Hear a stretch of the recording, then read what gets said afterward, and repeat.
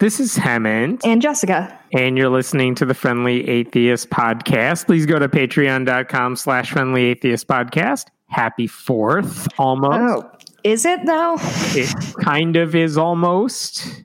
This is a fraught holiday in the best of times, and this year I think I'm just going to gracefully ignore it. Yeah, have fun going nowhere, right? I'm just hoping that after the 4th, people will stop blowing fireworks every fucking night. Are they doing it around you? I have heard some at night for sure. It drives me nuts. Like the other night, it woke my dog up and she made me go downstairs with her to check it out because she's a toddler. And then she came back upstairs and sat on Mikey's pillow. It was like 11 p.m. I have a human toddler dog. Congratulations. Thank you. We're very proud of her. Let's get through a few of these big stories. One of them that I didn't even realize until days afterwards, in Moscow, Idaho, relatively... There's a Moscow, Idaho. All right. There's a church that's like one of the mega churches in that region for sure. And they basically said, hey, we're going to hold a joint service for instead of like 3 different churches. Let's all come together in one, indoors inside of a field house, like a gymnasium. And masks, optional, whatever. So there are pictures of like 1,000 people and a pastor and no social distancing according to the couple pictures that exist. Ooh. And the church itself, this is just called Christ Church in Moscow.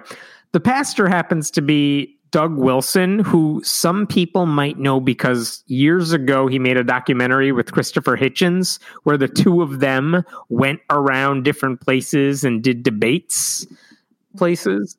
But here's what I know Doug Wilson for. Besides that, he once said same-sex marriage is worse than slavery, and he also said Christian women are a lot prettier than unbelieving lumberjack dykes, unquote. Wow, that sentence took a journey, huh? So this is the guy who runs Christ Church. And he said to like reporters who are like, what the hell are you doing? Are you seriously having this giant service in the midst of the pandemic? He said, we wouldn't be there if we didn't think it was safe. And then he added, we wanted to remain unified, and we did so. And a periodic joint meeting is a good way to keep the unity, which it's a pandemic. Now is not a good time to work on your church unity in person. You could have a large Zoom call. Yeah. You could work on your unity by yourself and really focus in on your solo unity. And then when you get back after the pandemic ends in 45 years or so, then we'll be good. So in 2 weeks or something, we'll find out how that one went. Have you heard about Herman Cain? So Herman Cain, the former presidential candidate, went to that Tulsa rally with Trump. One of the handful of, I don't know why he's still a thing. Like, he disappeared after 2012 or 2016? Or did he own pizza chains or something? Yeah, he owned a pizza chain. I can't remember what it was called. I went there once. It wasn't good. Oh, really? Okay, now I need to know. But they took a picture at the rally, and it was like just a few of the black representation. And to their credit, there was like 8 black people in that picture, which genuinely is more than I suspected. However, I do also suspect that they might have been, rounded up for this casual picture that they took together. Yeah. But, And how's Herman Cain doing now? Oh, he's in the hospital. Oh, really? Unrelated. Why is that? So he has COVID. I wonder where he got it. And apparently, according to, who did I hear this from? Chris Hayes on MSNBC, or at least as of a couple days ago, there was a 100% positivity rate among those being tested. So if you went to the Tulsa rally, felt sick, got a test, 100% of the people who got tests have COVID. So I guess that little social experiment was a bit of a failure. But the intelligence aspect of it was a huge success. Huge success. Oh, that IQ test worked out real well. Yay. Let's go to Australia for a second. Here's a story that boggles my mind for a number of reasons. In 2013, the Australian pizza.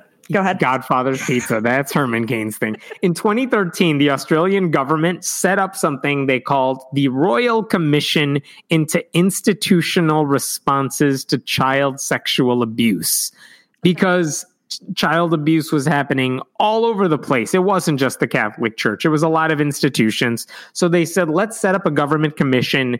Let's basically figure out what happened in all these places that went wrong. How do we prevent it from happening again? And also, how do we compensate the victims in any sort of way? Because if everyone is on their own trying to sue, it's going to go insane. Some people have the statute of limitations has passed, whatever. What do we do about this? And what they found is in various spurts, you got news dumps here and there, but it was hey, Catholic priests are definitely part of the problem. And rabbis are also part of the problem. And the Jehovah's Witnesses are part of the problem. And it was plenty of secular. Theme. Yeah, those are the religious ones. There were a lot of secular organizations too that were implicated when victims spoke out. And one of the many recommendations that the commission made after hearing testimony for years, one of the recommendations they made was create what they called a national redress scheme. Basically, it was a way for victims of child sexual abuse to say, I am a victim. I have documentation to back up all this. I'm not just randomly saying it, but I want to get some sort of payback for what happened. I won't go, I think I have this right. I won't file a lawsuit. I won't go through the courts. I won't personally sue the Catholic Church or something, but I'm in the redress scheme. Basically, the victims have proven or shown in some capacity what happened to them. And the government basically created kind of a spreadsheet that says, if you had this type of abuse and this is what came of it or something, we give you X dollars, and now that's something. And now we can all move on. And of course, it's not a great system because one, nothing could be. Right. And two, they literally say in there, if the child abuse involved penetration, that is worse than if you had emotional abuse that left you traumatized. How do you hierarchy all this stuff? You really can't, but they did. So it has its issues. This is something that has been criticized and debated ad nauseum over there.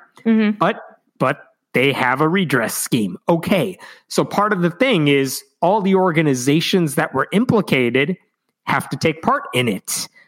You need the Catholic Church, and the Catholic Church, from the Vatican, said, our organization is not taking part in this, but individual churches can. And to their credit, all the individual churches in Australia decided, yeah, we'll take part in this. We will pay money into the system. We will let you figure out what the compensation is. We bow out. You figure it out. But they're in this. So that's good. This week, the reason this is in the news this week is because the deadline has now passed for organizations that were implicated to join the system. And the government said, if you don't join it, and we know who you are, if you don't join it, we are going to name you and shame you. Because we have no other option here. Sure. We can't force you to do this. But if you say no, then all these victims might sue you separately. And that's not fun for anybody. And we're trying to help everybody out here. So of the organizations they named, 6 of them that did not join, one of them is the Jehovah's Witnesses. They want nothing to do with this. And the witnesses said, we don't have the institutional settings needed to be covered by the redress scheme. And their statement said, the Jehovah's Witnesses have responded and will continue to respond directly to individual claims for redress. Basically, we'll take care of it all ourselves, and we'll talk to the victims. We'll sort this all out. We don't need the government stepping in for this, which if you could have done that, you wouldn't be in this mess in the first place. Right. Like, even the Catholic Church is like, yeah, you deal with it because we clearly cannot. And by the way, so were the Boy Scouts over there. So were different secular organizations that work with kids. They all said, look, we are clearly not capable of doing this, and we are going to take part in this as a, if nothing else, bad word choice, as a show of camaraderie. We want to help the system. If this is a way to give victims some closure, sure, we'll participate in the system and let the government sort it out. And it's kind of an opportunity for them to say, like, it's not a systemic problem in our community. It's bad apples, and they can at least pretend. I mean, it's almost never true, but right, gives them the face to say, like, look, we're trying to fix it. We're trying to find the bad people in our group, and getting rid of them is, not sincere that might be. So everyone except the Jehovah's Witnesses right now. And again, what do you do if you're the government? You can only kind of shame them all and say, well, they're not joining. But you can't force them to do it. But it's just one of those, God, they just keep getting worse. Oh. Yeah, I'm curious what the motivation is. I don't think they trust the government. Again, the Jehovah's Witnesses are people who don't vote on purpose. Like, that is a religious rule they have. They don't want to be vote. Yeah, they don't celebrate birthdays either. They don't want to have anything to do with government. And so here's a government opportunity to kind of like start from scratch in a sense, and they just aren't doing it. So that's disappointing for their victims, but who knows if they'll change their minds in the near future. Okay, here's a story for you. You're going to love this. Here's what happened in 2015. Okay. In Missouri, there's a guy who owns a couple gas stations. It happens to be called Doc's Stop. So it's a chain that's popular in that part of Missouri. So this guy owns 2 Doc's Stop gas stations and the convenience stores that are attached to them. Basically, he's a guy with some money. And so he says, can I just hire someone to manage these 2 locations? And then I don't have to deal with this all day. Like, win-win for everybody, right? Yeah. Hires this woman to manage both of them. Her name is Janine Poe. So she manages the 2 Poe places. or Pope? P-O-E. Poe. Like Edgar Allan. So Janine Poe is managing these 2 places. And in 2015, she tells the owner, hey, these 2 places are not doing well. You need to invest more money in them. I don't know, clean it up or get more stuff. I don't know what the deal is. But she says you need to invest more money in these stores. So the guy does. And then a couple years later, 2019, she tells him, hey, things are still not picking up. You need to invest more. So now the owner tells a buddy of his, I don't know if the guy was an investigator or a CPA or what. He's like, I need you to go through these books and figure out if she's legit. Are we really screwing up or what? It took 5 years for him to double check her work. I don't know what happened in the interim, but this guy gets his friend to do it. And basically the friend says, you're being conned. And now the U.S. District Attorney's Office, gets involved in the air. So now they're investigating. And what they found is that Janine Poe, I'm going to read from the DA's statement here. She had obtained at least 7 credit cards in the name of the gas station business. Whoa. Maxed them all out. Whoa. And they used that money, her and her husband used that money for random other stuff like trips and businesses. Trips and personal things. It's not like they were spending it on the business. Oh, and by the way, they basically transferred a lot of money from the business's bank account to their personal bank account. Whoops. So the government, the investigators found all this out. And this week, they basically arrested these 2, the husband and wife. They charged them. They charged the wife with, a wire fraud. They charged her husband with a thing I've never heard of until this week, which was misprision of a felony, which means basically, which I think means he knew she was doing this, but he told a lie about it. So he was on this. He knew what was going on. Lied to the owner. One of the things that they said in the statement is that the business owner asked the husband, hey, I see shenanigans going on. Is your wife doing something? And the husband's like, no, she's not doing anything weird. And because of that, the investigation, like the owner's understanding that he's being scammed, it got delayed because he's like, well, I trust him. And so basically now they're catching the husband on this too. So that's where the statement from the U.S. Attorney's Office ended. Okay. Here's what I also found out this week. Her husband, whose name is Lew Poe, L-E-W, he's a pastor at a Baptist church in Missouri. Whoa. And he has been for like almost 2 decades. He was a youth pastor, and then he became their lead pastor last year. And not only that, I found statements on their Facebook page for the church. I'm going to read this statement. It's from 2016, which means the con may have been happening as they're posting this. Don't forget that we have implemented new ways of giving for your convenience. See Janine Poe if you have questions. Or in 2015, new ways to tithe each week for your convenience. See Janine Poe if you have any questions. Like someone at this church needs to double check the finances. Christ. I spoke to someone connected to the church who wanted to remain anonymous, but they basically said this is not a church that opens its books to even the members. There's maybe a board of elders that kind of has access to that stuff, but they haven't talked about it. I watched their service on Sunday live stream. They didn't mention it.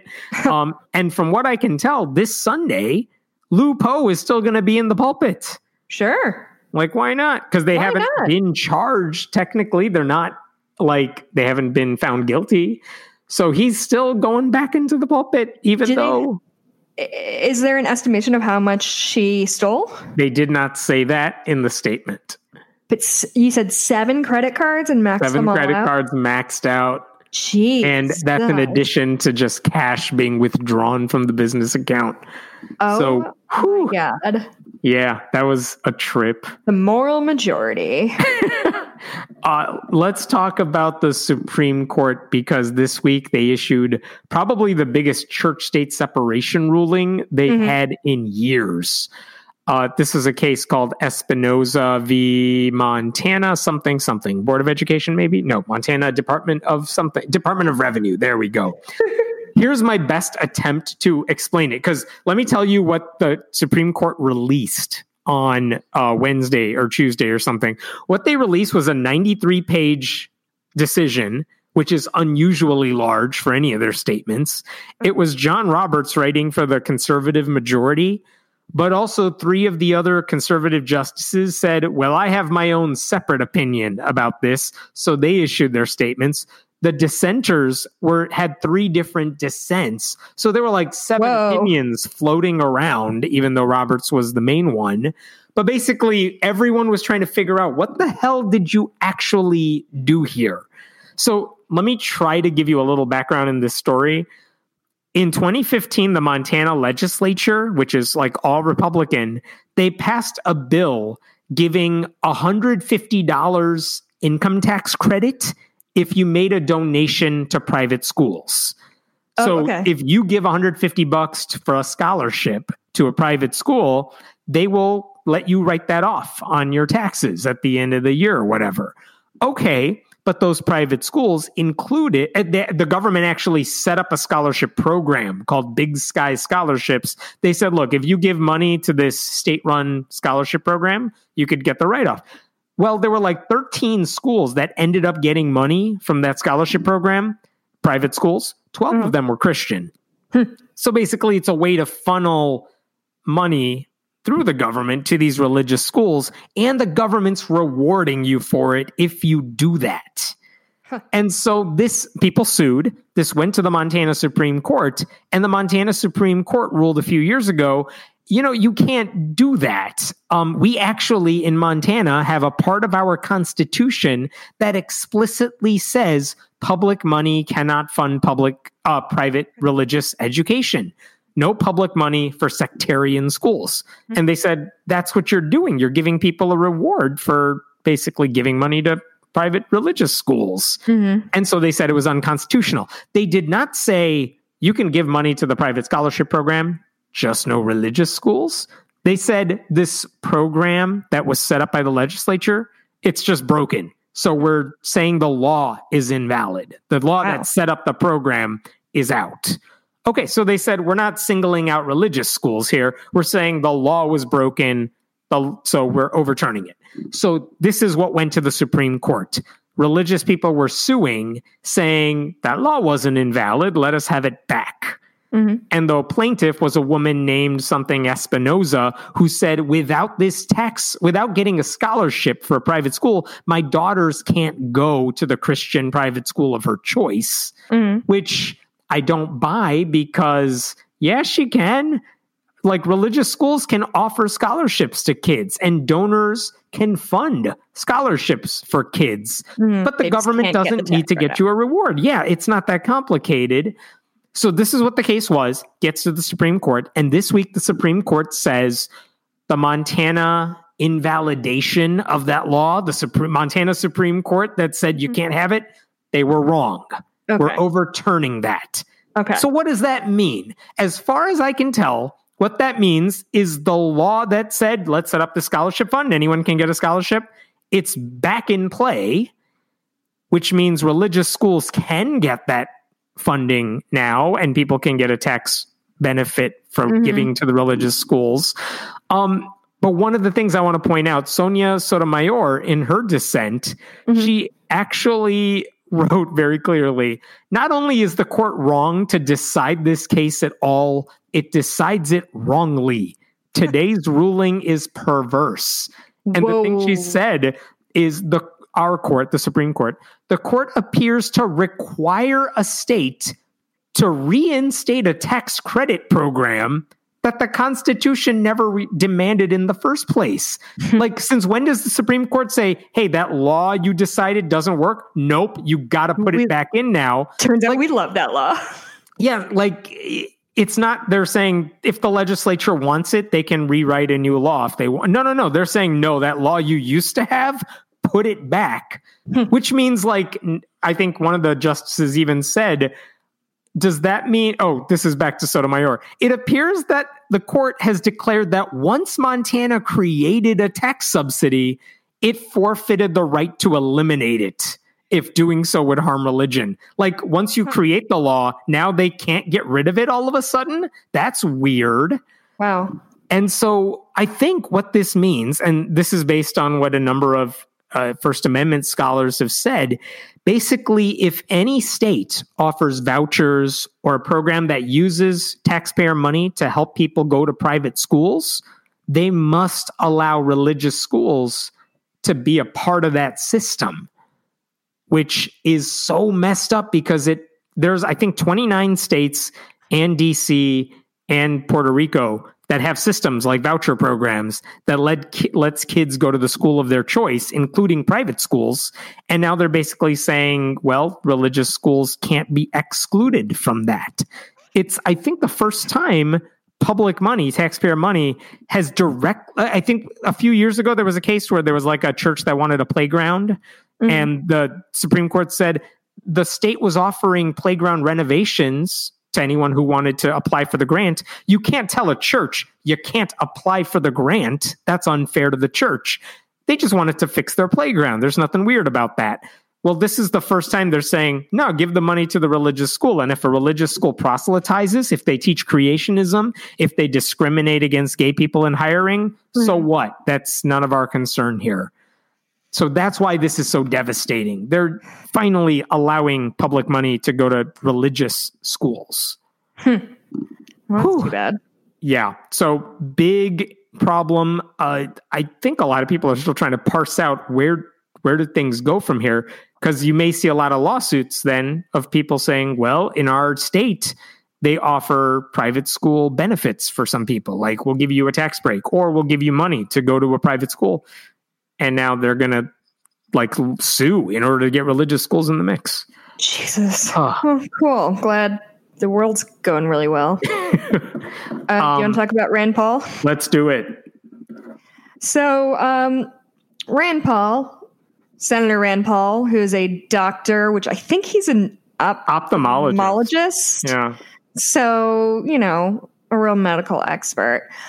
So he was, so Fauci, Dr. Fauci. He can be a medical expert, but he's a medical expert in ophthalmology. And that's it. They don't do a lot of vaccinations when it comes to eyeballs, if I recall correctly. Right. So Dr. Fauci, we've all heard of him, the head of the National Institute of Allergy and Infectious Disease, didn't know allergy was in there. He and some other health officials testified before the Senate committee on the state of the pandemic.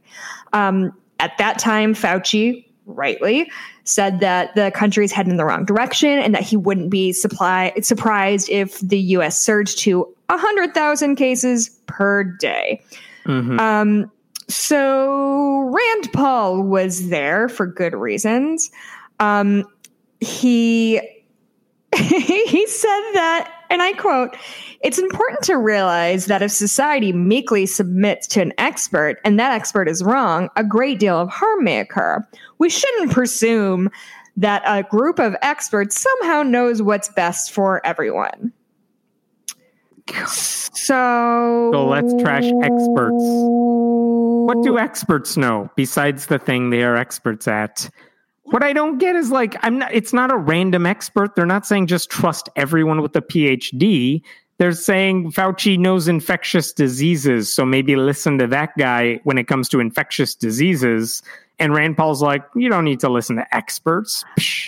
What if Rand Paul was your eye doctor and you brought your child in and Rand Paul was like, your child needs glasses. That's why they're squinting and getting headaches and can't see anything. Then I would say, I don't listen to experts. What do you know? Yeah, what do you know? If I know my child better than anyone. So if you and all your wisdom and education and your doctorate and your fancy degrees thinks my kid needs glasses, then I think you're working for Big Glasses Corporation, run by John Glasses, the founder of Glasses, a descendant of Benjamin Franklin. Totally realistic. Yes. Thank you. I think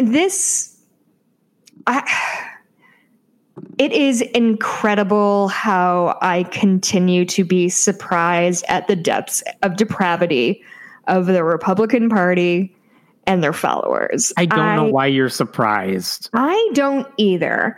I'm so... Rand Paul is up for election in 2022, and I kind of hope Charles Booker, who lost the race to Amy McGrath this week, that would be a race. That would be great. Kentucky, you're really betting 1,000 with your senators. Sorry, guys. Dude, everyone. Yeah, I don't know, man.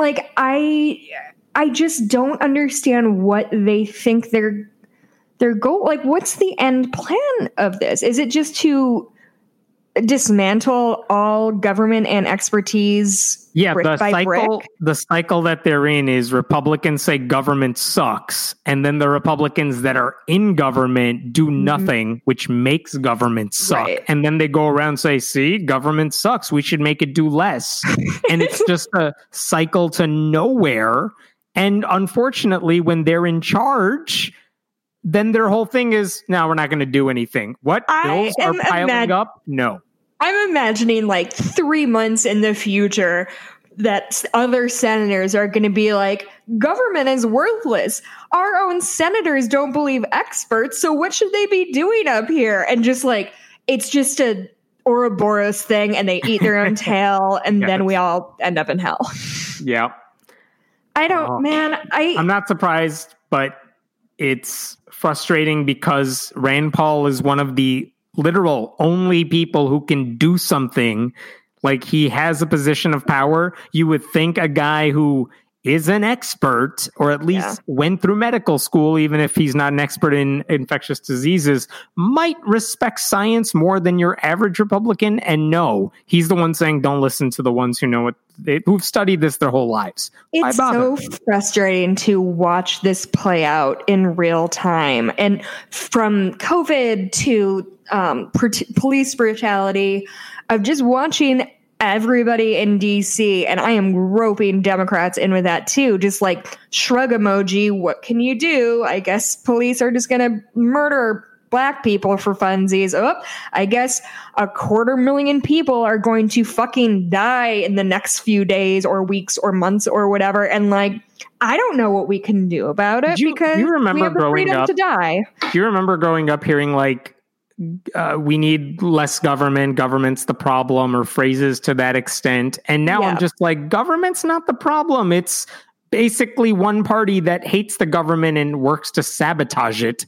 Because like, I can have reasonable arguments with democratic policies where it's like, you don't go far enough, you need to do something different, you need to do more. But that's very different than, nope, we're just going to set everything on fire, which is the Republican goal. Like, they're not passing bills, they don't want to. You know what it is?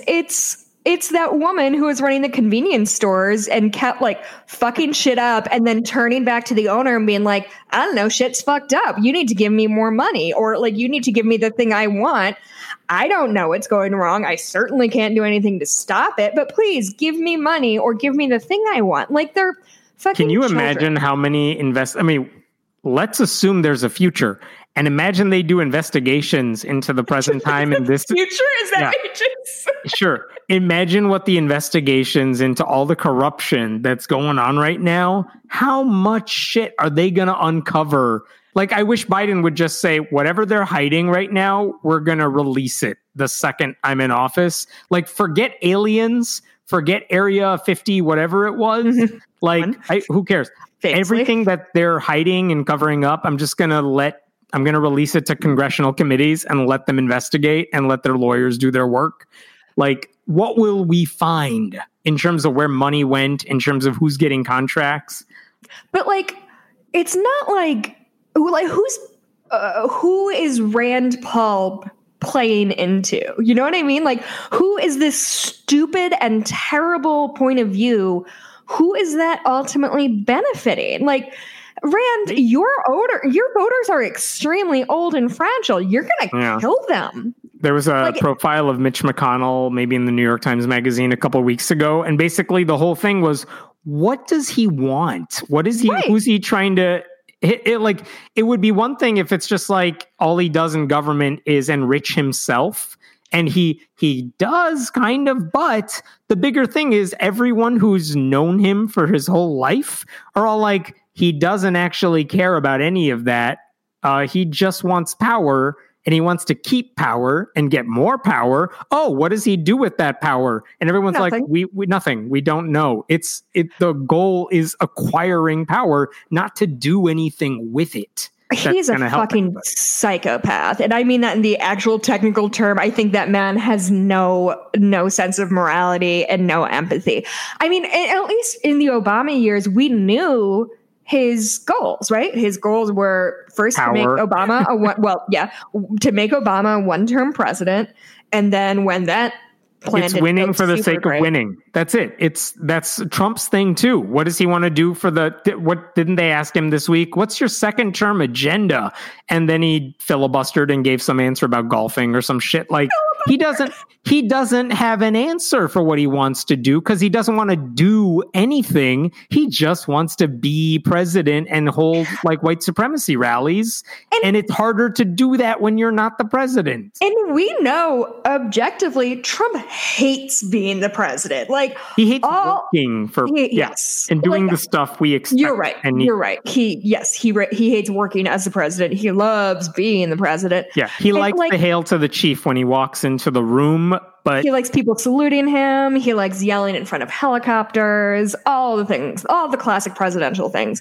I think that's what's scary to me. Maybe is that there is no hidden agenda.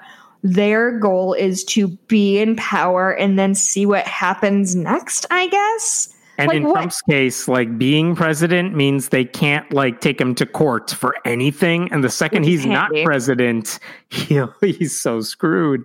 And so that's his only incentive now, to avoid anyone being able to come after him. Yeah, it's truly mind-boggling and just so disappointing, which is such a silly, petty word. Yeah. Remember months ago when they could have impeached him and had Mike Pence and everything Republicans ever dreamed of, and they said, nope, still love Trump, which oh my God, I don't understand that even for them. That was what made me bonkers during the hearings, is like, well, they just want to undo 2016 and they want to get vengeance for Hillary Clinton or whatever. And it's like, hey, sir, like, we passed second grade, so we know that if the president is removed from office, the vice president takes over.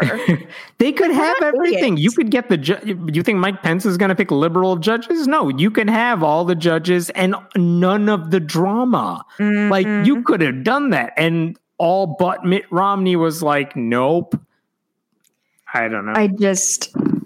My God, I saw my parents last week. We went to the same park that I was at today, except for it was 100 degrees out today. Really should have rethought that. It was quite hot in the prairie where there are no trees. But I was like, I don't understand who is in favor of Mike Pence. He is the least charismatic human being to ever walk the earth, and all he cares about is like hating gay people. And my dad described him, a Republican for his entire life up until 2016, described him as a world-class suck-up, and that's what Trump likes. And that's I think we hit the nail on the head there. You know, when Mike Pence took the job and they're all like, well, Trump is like a pussy grabbing, horrible person. Why do you want this? Why do you want to be his right-hand man? And Pence was basically like, God has called me to this role for some reason. And it's entirely possible that these 4 years will go by and let's say Trump loses the election. What do you think if you're Mike Pence at that point? Like, I guess perversely, it could have made sense where it's like, well, Trump might get impeached and God put me here to take over for him. I can see that logic, but at some point, but if that doesn't happen and Trump just loses and leaves, let's say that happens, what goes through Mike Pence's head? Like, what was the point of all that? Like, I ruined the country. I didn't get anything out of this. I made Christianity look worse than usual. Like, what's the upside if you're Pence? I don't know. I don't know anymore. Like, I think that's, we get so in the weeds about, like, you know, they're attacking Roe, they're attacking gay marriage, whatever the flavor of the week that they hate this week is. But like, long term, what does Pence do? Like, did he think he could overturn gay marriage? Did he think he could like turn that dial back? I don't know. I still don't know what he thinks his job is. I mean, it's kind of amazing that he's become a non-factor because Trump is everything and he sucks up all the oxygen. But honestly, policy-wise, it's not like you hear Pence's name saying Pence is steering this committee, like he's leading the COVID team. Bang up job on that. Yeah, right. Like, that didn't work. Which, P.S., he did that a few years ago in Indiana with an HIV pandemic. What's a smaller one? Epidemic. Yeah, and then I can't even think of the word epidemic because everything's a fucking pandemic now. And he fucked that up too. Like, I know I shouldn't be surprised anymore, Hemant, and I know I say this week after week, but I think a little part of me thinks, God, they have to have some sort of moral compass, and they don't. Yeah, and their voters don't either, and they're going to do it. I mean, this came out this week. I didn't even write this one down. The Pew Research Center put out a survey this week because we've talked about how Trump may be losing support of some white evangelical voters, maybe because of the tear gassing, holding up a Bible in front of a church stunt, maybe because of the pandemic, and I guess killing 100,000 people might affect a couple people. But actually, Pew Research said, do you approve of Trump? And a whole bunch of white evangelicals, like, I forgot the number, but it was close to 60%, something. We're like, yes, I approve of the job he's doing. But a lot of people said, no, I don't. But then they said, are you going to vote for Trump or Biden? And this is taken last week. Like, the survey happened last week after a bunch of shit. And 82% of white evangelicals said, yeah, I'm going to vote for Trump, which means even people who don't think he's doing a good job are going to vote for him. Which is, by the way, the same number, 81%, I think, voted for him, white evangelicals, in 2016. They haven't budged. And no matter, even if a few of them are like, well, I didn't like that you tear gassed all those people, but they're still going to vote for him. Well, that's great, because Trump is doing his fucking damnedest to kill all those people. So what the fuck ever. I mean, I genuinely thought that we saw the lows of we saw the true depravity of our country in 2016 when we allowed Trump to become president. And now when we're saying, we said for like 2 months, hey, could you stay home? Could you wear a mask? A lot of people are going to die. We don't want them to die. We want to get back to normal. And asking people to wear a mask, which is the simplest thing anybody can do, is like becoming this politicized bullshit argument. It's like the rough equivalent of walking around with an AR-15 into a Target or whatever, just to show that you can. It's so bizarre and remember when we stayed home in March and April and stuff? None of that matters. In June? May. Yeah, like none of it matters because too many people are like, nah, I'm bored. It's June. Let's go out. And now we're right back to worse than when we started. I don't know, man. I don't fucking know. The restaurants by us are opening back up. Congrats. I'm not eating there. I'm not, literally, I am going to become a Hobbit person. I am never going to leave my little hole, and I'm going to go on adventures with a ring sometimes. Like, I don't know, man. I'm sad, It's to the point where certain places that I go through drive-through or something, I'll say the first item and they're like, here's the other 3 things your family needs, right? I'm like, yes. Ooh, Panera. It's Panera, isn't it? Sometimes. Uh-huh. Yep. And if I don't get one of the things or something, they're like, is everything all right? I'm like, I'm good. Sir? Don't worry. Was there death in the family? Yeah, exactly. Oh, it's sad, but man, welcome to life. Let's talk about a predator.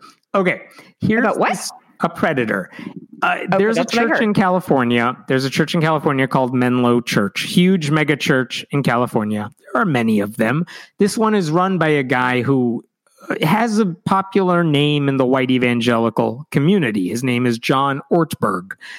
This is a pastor who used to work at Willow Creek outside of Chicago, which is kind of a breeding ground for a lot of famous pastors, and now he runs this place in California. So the story that popped up earlier this year is that people found out publicly that this guy had allowed a volunteer who had admitted an attraction to minors. No. He let that volunteer work with children, despite knowing that. Now, there's no record of any incidents. No one has suggested any wrongdoing occurred.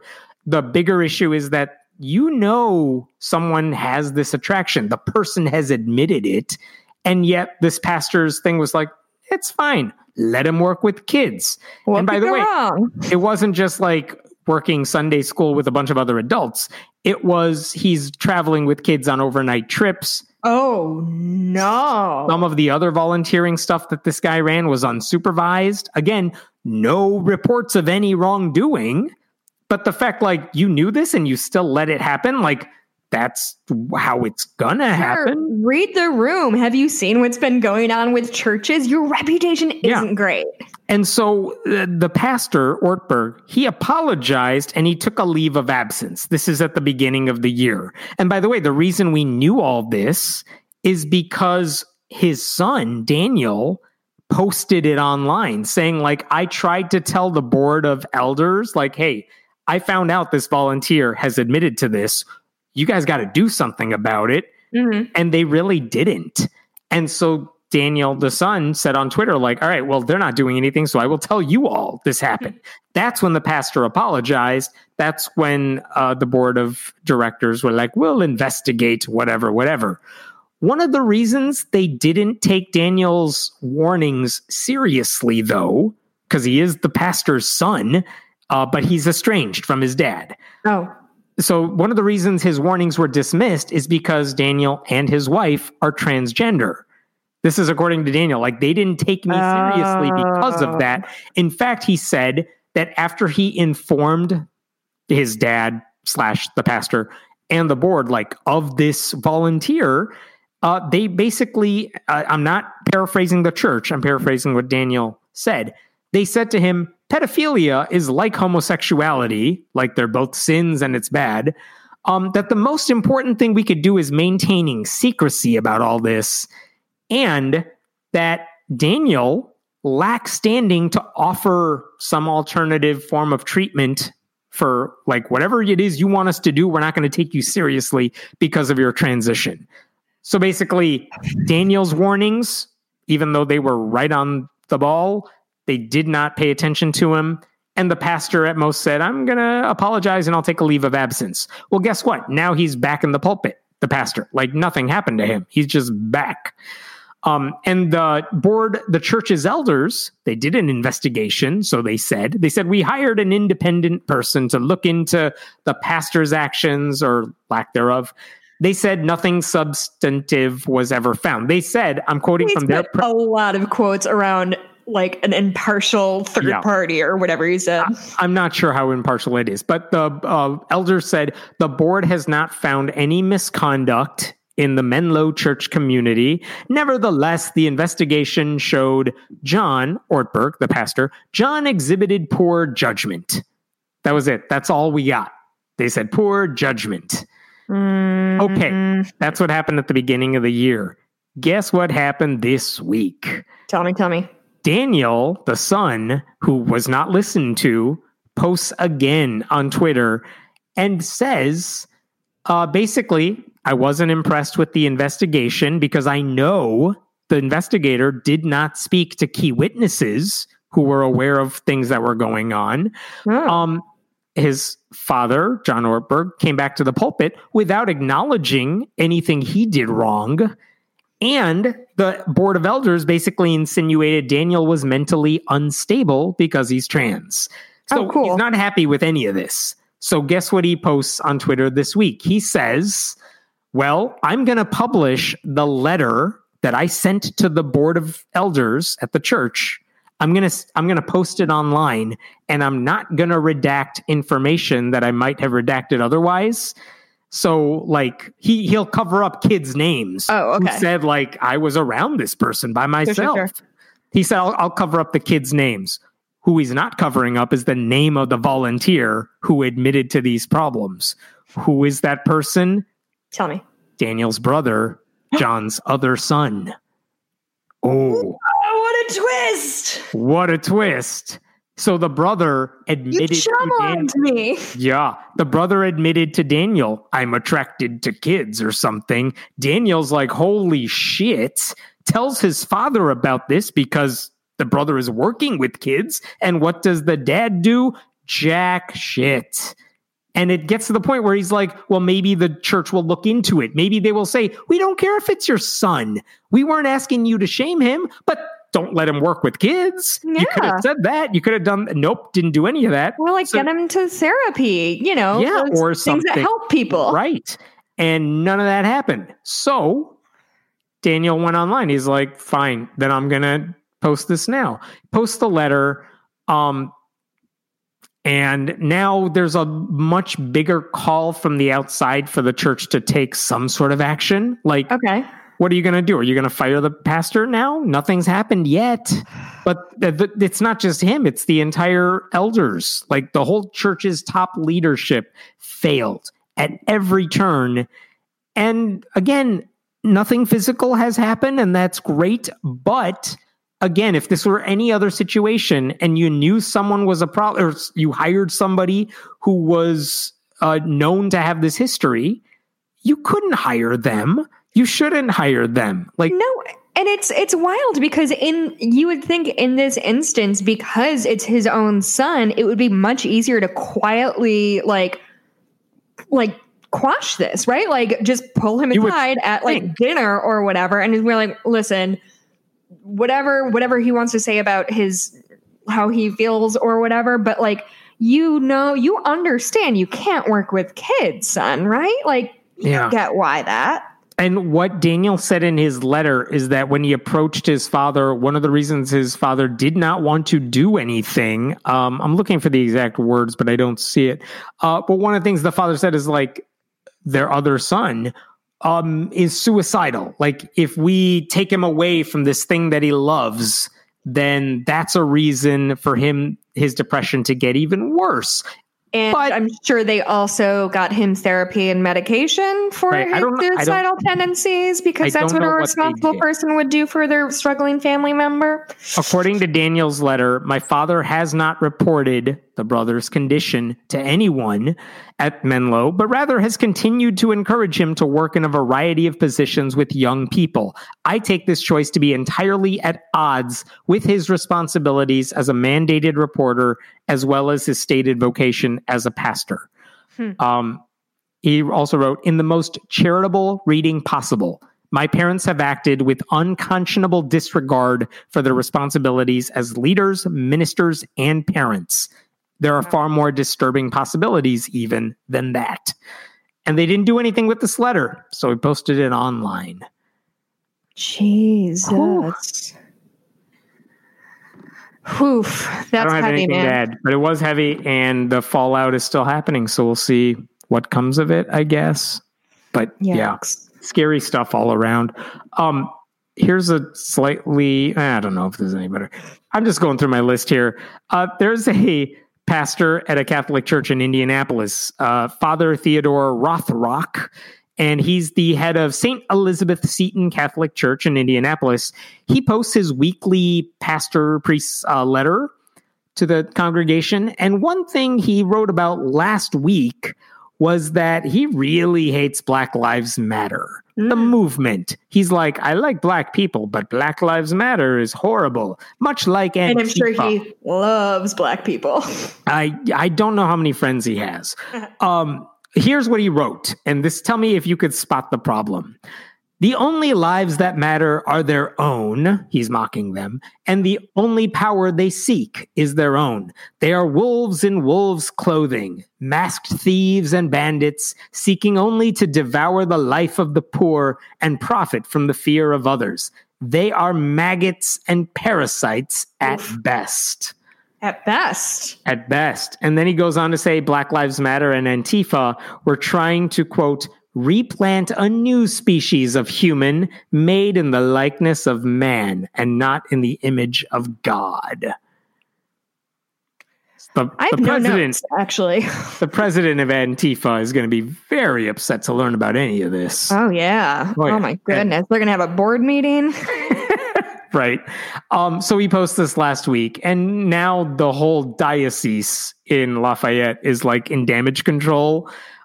Bishop Timothy Doherty said, I expect Father Rothrock to issue a clarification about his intended message. There was none. The intention, like, what did they do? They deleted it from his website and basically shut down his entire website. Well, yeah, you can't ask somebody to clarify their message when their message was extraordinarily clear. Yeah, it wasn't code. Like, do you want him to go deeper into why he hates black people? Or right.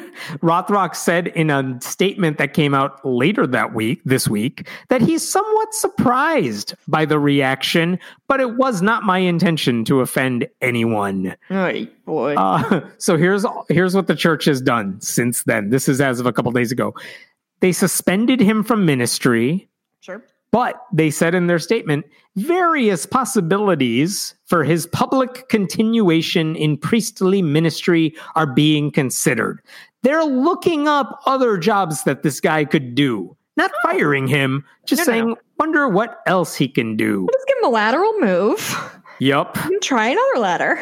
Lateral moves is like what got the Catholic Church in all their problems in the first place, and they're still going to that one. Can we talk about how fucking wild it is that there are two sides to the argument, should children be molested by authority figures? And there's two, like, if I say my opinion, okay, children should not be molested physically or emotionally by anybody, specifically people in power. Aren't you a rebel?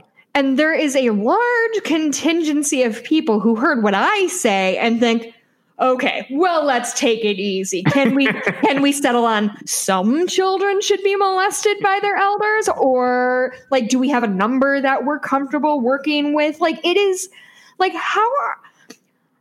I'm like, oh my God, Hemet, what is going on? Is this my personal nightmare? That's 2020 for you. Guess how much the Catholic Church spent in the U.S. on sexual abuse cases, settling them, dealing with lawyers, whatever. How much did they spend in 2019? I'm going to guess 4 gold thrones worth of money. How much is a gold throne? $1 billion. Not quite. Close. $281,611,817. $281 million on allegation-related costs. By the way, only 41 million of that was covered by insurance. Oh, they have molestation insurance. They have molestation insurance at the church. Cool. And that didn't throw up a red flag to anybody in particular? Yeah, you go to your insurance I'm here to sell insurance. On? I'm knocking on your door. Hey, it's me, Jessica Insuranceman. I've got a couple policies. You need to talk about the names you come up with for these jobs. I've got fire insurance. I've got flood insurance. I have insurance for if many of your leaders systemically attack children. That one I'm just going to throw in with the fire and the flood because you think you'll never need it and we hope you'll never need it, but you just never know when you'll have a systemic group of people who are molesting children and then seeing no repercussions of it and having no empathy towards the children. Let's just throw it on the pile. I'm going to throw it in with the flood and fire. In 2014, they only spent $106 million. Sure. So it's on the rise. Now, I should say one of the reasons that actually skyrocketed in the 2019 report that just came out, the reason it was up so much in 2019 is because a handful of states passed laws, like New York being the big one, saying if you were molested as a child and the statute of limitations is over, our new law gives you a 1-year window to file lawsuits, and we don't care about the statute of limitations. So if you want to go after your abuser, now's the time to do it. And a bunch of people did. And so that's why it's higher than usual. But I mean, again, is there any number here that ought to be normal? And again, we joke about the insurance thing, but that means what, $240 million was paid by what? Tithe money or other Catholic Church holdings. That's where your money's going. Yeah, I mean, say what you will. If you still believe in what the Catholic Church teaches or whatever, fine. But understand that when you are putting money in that basket every week, or I bet they have a little Q, one of those swipey guys, a square. God, that would have been Which funny. Which is how the priests get money at the Catholic Church. Yeah, exactly. Yeah. It's attached to their little wafer.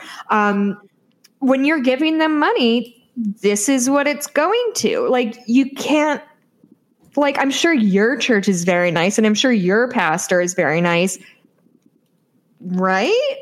How confident are you? And understand that money is trickling up to gold throne status. Yeah. The report from the U.S. Conference of Catholic Bishops also said there were 4,434 total allegations this year, which is more than triple the year prior. That's a lot because of those new laws.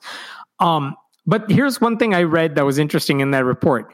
There were 4,400 accusations. They were leveled against 3,000 priests and other Catholic leaders, some of them more than once, obviously. Sure. But of those 3,000 priests, this is in the report, 1,593 are dead because it happened a long time ago. Mm-hmm.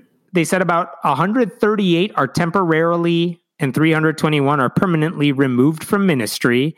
But 83 of those 3,000 priests are active in the church because the allegations have not been found to be credible just yet or haven't led to charges. These are the numbers they're working with right now in the U.S. alone, not globally. It's a little frightening. So you said, I'm sorry, I might get this number. You said around 4,400 allegations against about 3,000 priests. Yes. So to me, that is so much more scary than if there was 4,000 allegations against 500 priests. That means like this, it's not just a few bad apples. There are so many people that on average, they're only molesting 1.5 kid per person. That means you have many people with a problem. Like, how is the Catholic Church still fighting again? Why don't they say we're fucking cleaning house? We need to, for no other reason. Because they don't have anybody. They have a priest shortage because like no one's inspired enough to go in there.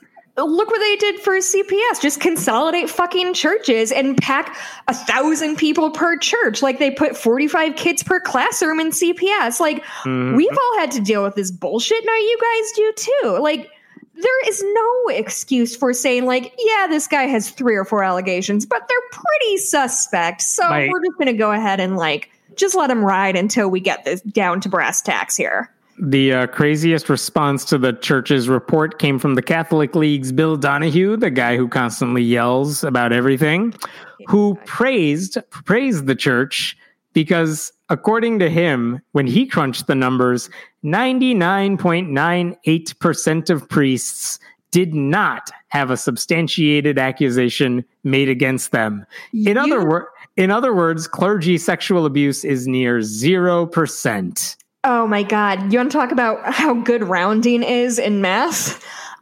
You know that he counted literally every priest who has ever existed, right? He said, of the 49,900 members of the clergy, only, 0.07% of them had an accusation made against them now, like still alive, happened this year. And only 8 of those claims could be substantiated. We're talking about this year alone. Those are the only ones that count. If it happened in the past, he does not care. And he also leaves out any priest being investigated. Man, I don't know. Like, celebrate. We've talked at length about us as atheists, as liberals, or whatever, like what we would do with the same thing. And I would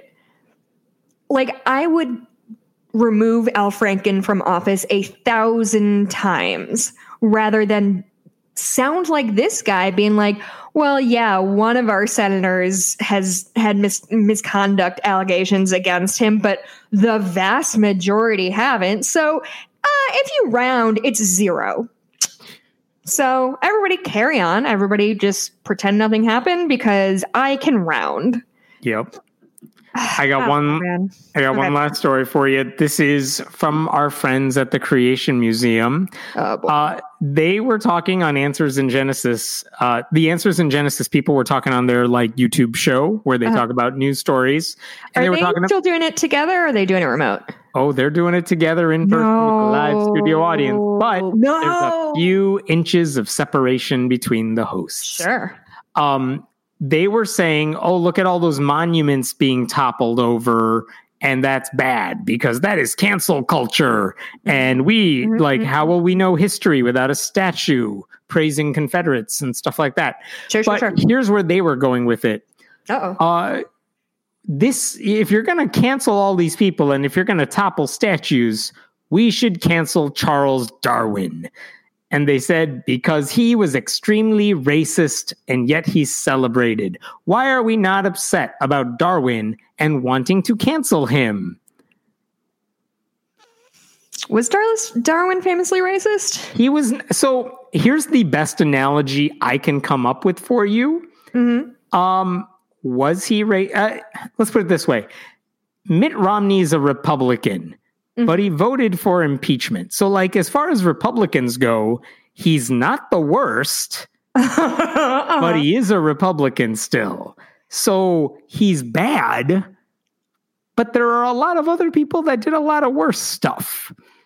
Yeah, and so this is Darwin. Like, he fought against slavery, but also he was like a rich white guy in Victorian Britain in the mid-1800s. Did he say things we would call racist now? Like, did he call people savages? Sure. Yeah. And so in that sense, sure, he was racist. And I would also say that I would argue nobody worships at the altar of Darwin, and nobody would argue. Myself, I have a Darwin tattoo, and I would never say like everything he said was gold. I would say that he was a person who moved science forward in a very, very important way. Which is the way they talk about him, the creationist, the way they talk about him, they make it sound like everyone learns his life story and worships at his feet because he's amazing. And you're right. Like, no, the only reason his name comes up is because he put together this idea that had been floating for a long time, and he codified it and he publicized it. And that's what we associate with him. But hey, tell you what, let's say he's the most racist dude who ever existed, and in his spare time, he put on a white hood and went to parties or something. It wouldn't change the science. Right. That's the thing. You can cancel him all you want. He is not relevant to the science of evolution and the foundational underpinning of science that it is. He is incidental. That's how science works. If Isaac Newton was discovered to hold a bunch of horrible views, gravity would still work, or whatever it is. Can I tell you one fun fact about Charles Darwin that I learned recently? So one of my favorite podcasts, The Dollop, that I talk about all the time, they did an episode on the voyage of the HMS Beagle, which is Darwin's ship. It's episode 415. It came out in February, I think. And Darwin was he was a prolific writer. He journaled all the time. And one of his chief complaints on his voyage is that he couldn't get into the hammock because he kept trying to get in feet first. And it is an image that I think about once a week, and it delights me that one of the smartest men of his age couldn't make a hammock work. It is wild. I cannot recommend that episode more highly. Had the creationists known this, they would have destroyed evolution, but instead, that's all I got. I'm done. Yeah, I'm gonna go to all the parties now. So yeah, can't wait. I'm gonna have some people. I'll watch Hamilton. My home. Are you gonna watch Hamilton tonight? I'm at the intermission. Oh, you are? Yes. Are you enjoying it so far? I totally am. Oh my God, it's so good. So at 6 our time, I think they're doing a live tweet thing, like a view along. So I already watched it today, but I might again. I cried several times. It's one of those things that I cannot. The first thing I've watched on Disney Plus all year. Oh my God. I had to subscribe to Disney Plus to get it because we didn't have it. That gift subscription from Christmas from the relatives finally came in handy. It's just really, truly wild for something to be as overhyped as anything has ever been. And it's that good. It totally holds up. It's the first line in the New York Times review from when the show came out. The first line is, yes, it really is that good. It really is that good. I'm mad about it almost. How dare, and just, whatever. Yeah. It's great. I enjoyed it thoroughly. I cried a lot. No big deal. I know. The only downside is not being able to watch it with people, in person, because that would have been a viewing party everywhere. You know what I mean? Yeah, that would have been someday, but yeah, that would have been a lot of fun. But, okay, so Hemant, where can we find you online? I am at Hemant Mehta on Twitter. You can go to friendlyatheist.com for stories. Go to patreon.com/friendlyatheistpodcast for bonus episodes of this and Jessica watching movies. Yeah, we have been watching. What did we watch recently? Oh, we watched The Island, which is an 2005 or so Ewan McGregor and Scarlett Johansson Michael Bay flick. That episode is as long as the movie, which is to say almost 2.5 hours, and it is. We talked for maybe 40 minutes about the movie and just sort of went on this vision quest about our thoughts on movies writ large. It was extremely fun for me. So there's that. If you want to hear more from me and my husband, we also have a podcast called Cooper Duper. We are rewatching his favorite show, Twin Peaks, and talking about each episode. We just put up the season 1 finale yesterday. So that was fun. Hey, we've got a store. Did you know that, Hemant? What? If you want, a tank top for lounging or a t-shirt for lounging, you can get it at our store. Or a onesie. You can get it at our store.